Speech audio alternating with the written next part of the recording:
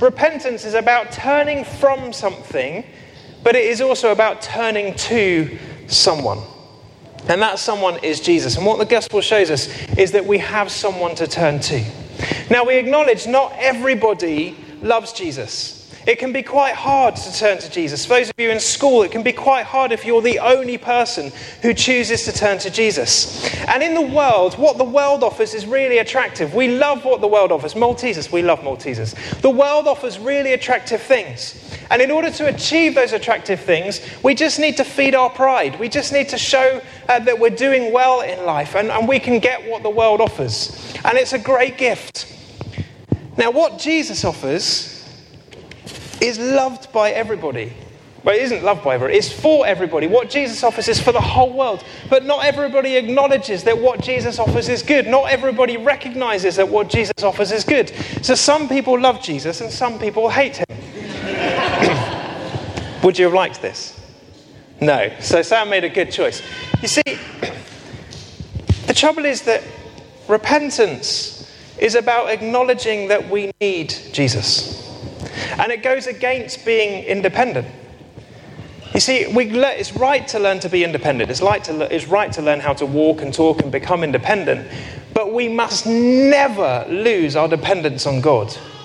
And repentance is about recognizing that we need God in our lives. Marmite does have some health benefits, rich in vitamin B and 100% vegetarian, apparently. But whether or not you choose life with Jesus is up to you. It's up to the individual. We can't force anybody to repentance. We can't force anybody to love Jesus. But repentance is a response to the love of God. But what we do find is that when we do repent, and we do realise that what Jesus has to offer is good, we discover hidden treasure. Things that we didn't know were there in the first place. You'd have wanted that, wouldn't you? Yeah. See, life with God is worth living. And repentance shows us that we need Jesus in our lives. And it's not about, this isn't a wealth prosperity gospel, don't worry, I'm not preaching prosperity here, but what I am preaching is life in all its fullness. And that's what Jesus has come to offer, and repentance is the way to that life. And we're going to unpack that a little bit more in a little bit. Every human analogy to describe something of God falls short in some way, especially when it's only thought of 24 hours before the event. So the Maltesers thing. Now, that's great. We can accept what the world has to offer as long as everything's going rosy and peachy and fine. But if that was to suddenly be taken away from us, we suddenly realise that independence that we have is not so good after all. Those things that we put the trust in for our entire lives are no longer reliable. I'm not going to do that to you. You can't actually. And the Marmite thing, obviously it falls down because people love Marmite, people hate Marmite, everybody should love Jesus, it's wonderful, he is wonderful what he has to offer. And this one falls down a little bit because there is a sense in which repentance is about acknowledging the wrong that we've done in our lives. Now, you don't have to embarrass yourself in front of a group of people in order to have Jesus, thankfully. It's a personal thing between the individual and God. But it should be something that could be and can be understood by all. Repentance is not an age-specific thing. When I first realised that I had coincided the word repentance with an all-age Sunday, I'll be honest, I panicked. And it was a complete mistake. But last night, Lynn's had a dream, and this has really helped me with today, and he doesn't know I'm going to do this. Toby, can you come out here for me? Okay? I'm going to get this chair. Okay, and I want to explain what leads to repentance, okay? So stand on the chair for me so everyone can see you nice and high, okay? And if I say something you don't understand, okay? If I use a word you don't understand or something doesn't make sense, I want you to shout. Can you do that? All right? So the hope is that Toby will be able to understand everything I'm going to say now. Because repentance, which is to explain repentance, okay? Repentance is turning from something bad to Jesus, okay? That's what repentance is. Understand so far? Okay? But the question is, What leads to repentance? What is it that leads us to want to repent in the first place? Now, I've seen people give so many reasons why repentance is important. And the number one reason that I've seen people use is guilt. They make people feel guilty for the wrong that they've done and basically say that because you feel guilty, you've got to repent. You've got to turn. Some people will repent because they feel it's the thing you should do. Some people repent because it's the thing that you feel that your parents teach you to do, that saying sorry is the right thing to do. It's right and proper to repent. Some people repent because they want to make a relationship okay. But none of these are biblical motivations. You all right so far? Yeah? You can shout if you don't understand. None of these, you don't find these motivations in the Bible. The motivation you find for repentance in the Bible, particularly in the passage we just heard, is the kindness and the love of God. Take, for example, Isaiah. Now, Isaiah was a dude in the Bible. I like Isaiah a lot. He's the one who wore glasses, because one eye's higher than the other, but we won't go there. Now, he was amazing, Isaiah, and he had this incredible encounter with God, where God showed up in this room, and God was so holy and so majestic that Isaiah was thrown to the floor in worship and adoration. And he says the words, "Woe to me." Do you know what woe means? No? You should have shouted then, Toby. He basically says, no, I'm terrible. I'm a terrible person. I'm a man of unclean lips. My eyes have seen the King, and I'm just not worthy. Now, that's not guilt in Isaiah. He's not experiencing guilt in that moment. What he's experiencing is the amazing magnificence of God giving him a second chance. He knows he doesn't deserve it, but God is giving him a second chance. And in response to that, he's saying, I need your forgiveness. I need to repent. I need to turn to you so that I can do the things. I cannot do this without you. He recognizes independence doesn't work anymore. He was made to be dependent on God. And the kindness of God, as well as the majesty of God, lead him to turn towards God.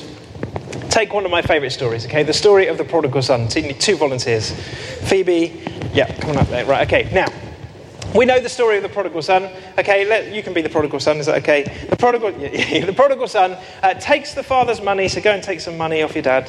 Yeah, thank you. He goes and spends the money, wastes the money. Lots of people make up what they think he spent his money on. The Bible doesn't tell you what he wasted it on particularly. It just says that he squandered the money.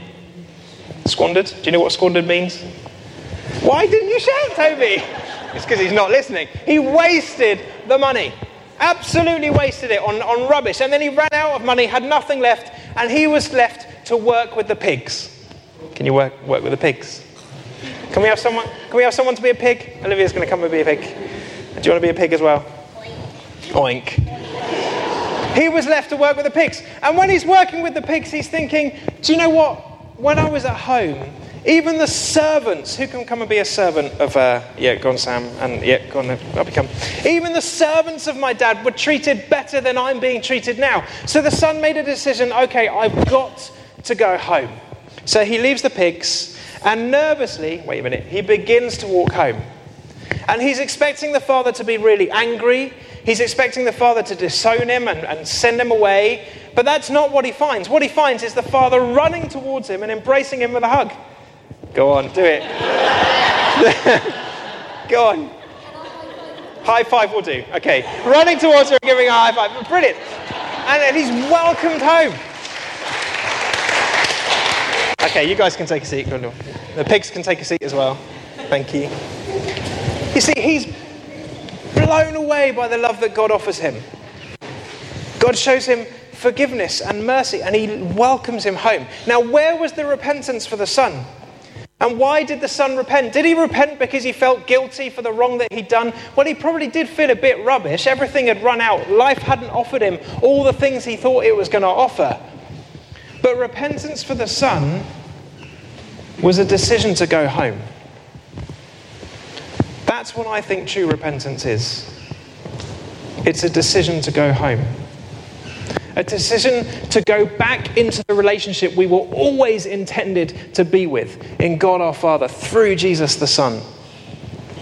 Repentance is recognizing the world is not offering what I thought it would, and I'm not living the life I know God has intended me to live. And so I want to turn and face Jesus, and I want to live a life for him. And it should be a really easy thing. Did you understand all that, Dave? Good. Right, you can take a seat. Thank you. I was going to ask him to repeat it back, by the way. Last weekend, I know many of you who were here heard at May Camp, we saw 30 young people come to faith, and it was amazing. There's nothing more of a privilege than seeing young people say yes to Jesus. And saying yes to Jesus, repentance is actually a really simple thing, and we make it a really big thing. And we can try to guilt people into repentance, but that's not true repentance. True repentance is a response to the love and the kindness of God. The fact is, repentance is turning away from something, but it's turning to someone. And we are thankful that we have someone to turn to, are we not? That we have someone who wants what's best for us, who is always looking out for us, who is our number one champion in life. And repentance is choosing to go home to him, choosing to go back into that relationship. And it's a really easy thing to do. You see, we can't earn being saved. You can't earn being saved by going to church. You can't earn being saved by reading your Bible or by praying more. It's a gift of grace. We can only be saved by grace. That's why the gospel is offensive. And repentance is the acknowledgement of that, of saying, okay, I can't do this on my own. I can only do it with you, Jesus. And so when people pray the prayer of commitment, it's a really simple prayer of repentance. A really simple prayer that says, Jesus, I'm sorry for the wrong I've done in my life. I choose today to live for you. Holy Spirit, help me to do that. That's repentance. And then we'll still mess up. We'll get it wrong every day. We'll make mistakes. We'll never be, we'll try to be the best versions of ourselves that we can be, but we'll mess up. Has anyone here ever made the expensive mistake of filling your car with the wrong kind of petrol? Okay, there's a couple of people who've done it, whether they want. There's probably more who aren't admitting it as well, because it's an embarrassing mistake as well, isn't it? Thankfully, I've not done it, and I'm really glad I've not done it, but I'm not discounting the fact I might. But spiritually speaking, I do it all the time. This past week, for example, I have had a bit of free time in the evenings, and I've completely wasted it. Time that I know I could be spending with Jesus, I've completely wasted watching rubbish TV and all kinds of different things. And God highlighted it to me on Thursday evening, and I'm really glad he highlighted it to me. Because it's like what he was showing me. I was hearing a story the other day of somebody who did begin to fill their car with the wrong kind of petrol. They literally just put in £1, thankfully, before they realised. And panicking about what the consequences of that might be, they ran into the garage and said, I've just done this, what shall I do? And the guy in the garage said, you're fine, you've only put in a little bit, carry on filling with the right fuel and you'll be all right. And he did, and the car was fine. Now that daily repentance is a bit like a picture of that for me. That sometimes you might begin to fill your mind or your life with the wrong things, and then we remember his mercies are new every morning. We remember we're not being the best versions of ourselves that we can be, but we remember we always have someone to turn to, and he's always ready to welcome us back. It's never too late for repentance. It's never too early, and it's never too late. So what I want to do is I want us to pray for repentance in a really simple way, in a way that you guys can understand, in the same way we did for those young people last weekend, but also for you guys as well, that if you feel that there's something that you know you're not living dependent on God, that you are depending on yourself, something you know you've not surrendered to God, perhaps something that you're trying to do in your own strength, and you know you need to turn to Jesus again. Let's pray this prayer. And if you want to pray this prayer, then just say it after me. Jesus, I'm sorry for the wrong I've done in my life. Thank you that you died for me because you love me. I choose today to live my life for you. Holy Spirit, help me to do that. Amen. That That's how easy it is to become a Christian, you know? That we make it this big, complicated thing. Jesus said, repent for the kingdom of heaven is at hand. That was his message when he was on earth. What he was basically saying was, you have a choice to work for the kingdom or against the kingdom, to work in the kingdom or outside of the kingdom. And when we choose to say yes to Jesus, we're choosing to work for and in the kingdom. And that's what he wants for all of his people. That's what he wants for this nation. That's what he wants for the world. That's what he wants for all his people everywhere. But he doesn't want his people to be guilted into repentance. He loves his people to repentance. And so we thank him every day for his mercies that are new every morning. We seek to walk in his ways. And we choose, when we walk away, to turn and to go home. That, I believe, is true repentance, that's led by the Spirit, and that we want to see more in his world. Let's pray. Father, we thank you that you love us. Thank you that you died for us. Thank you that you always are ready to forgive us. And we pray that you'd help us to be a people of repentance and to choose to turn to you. Amen.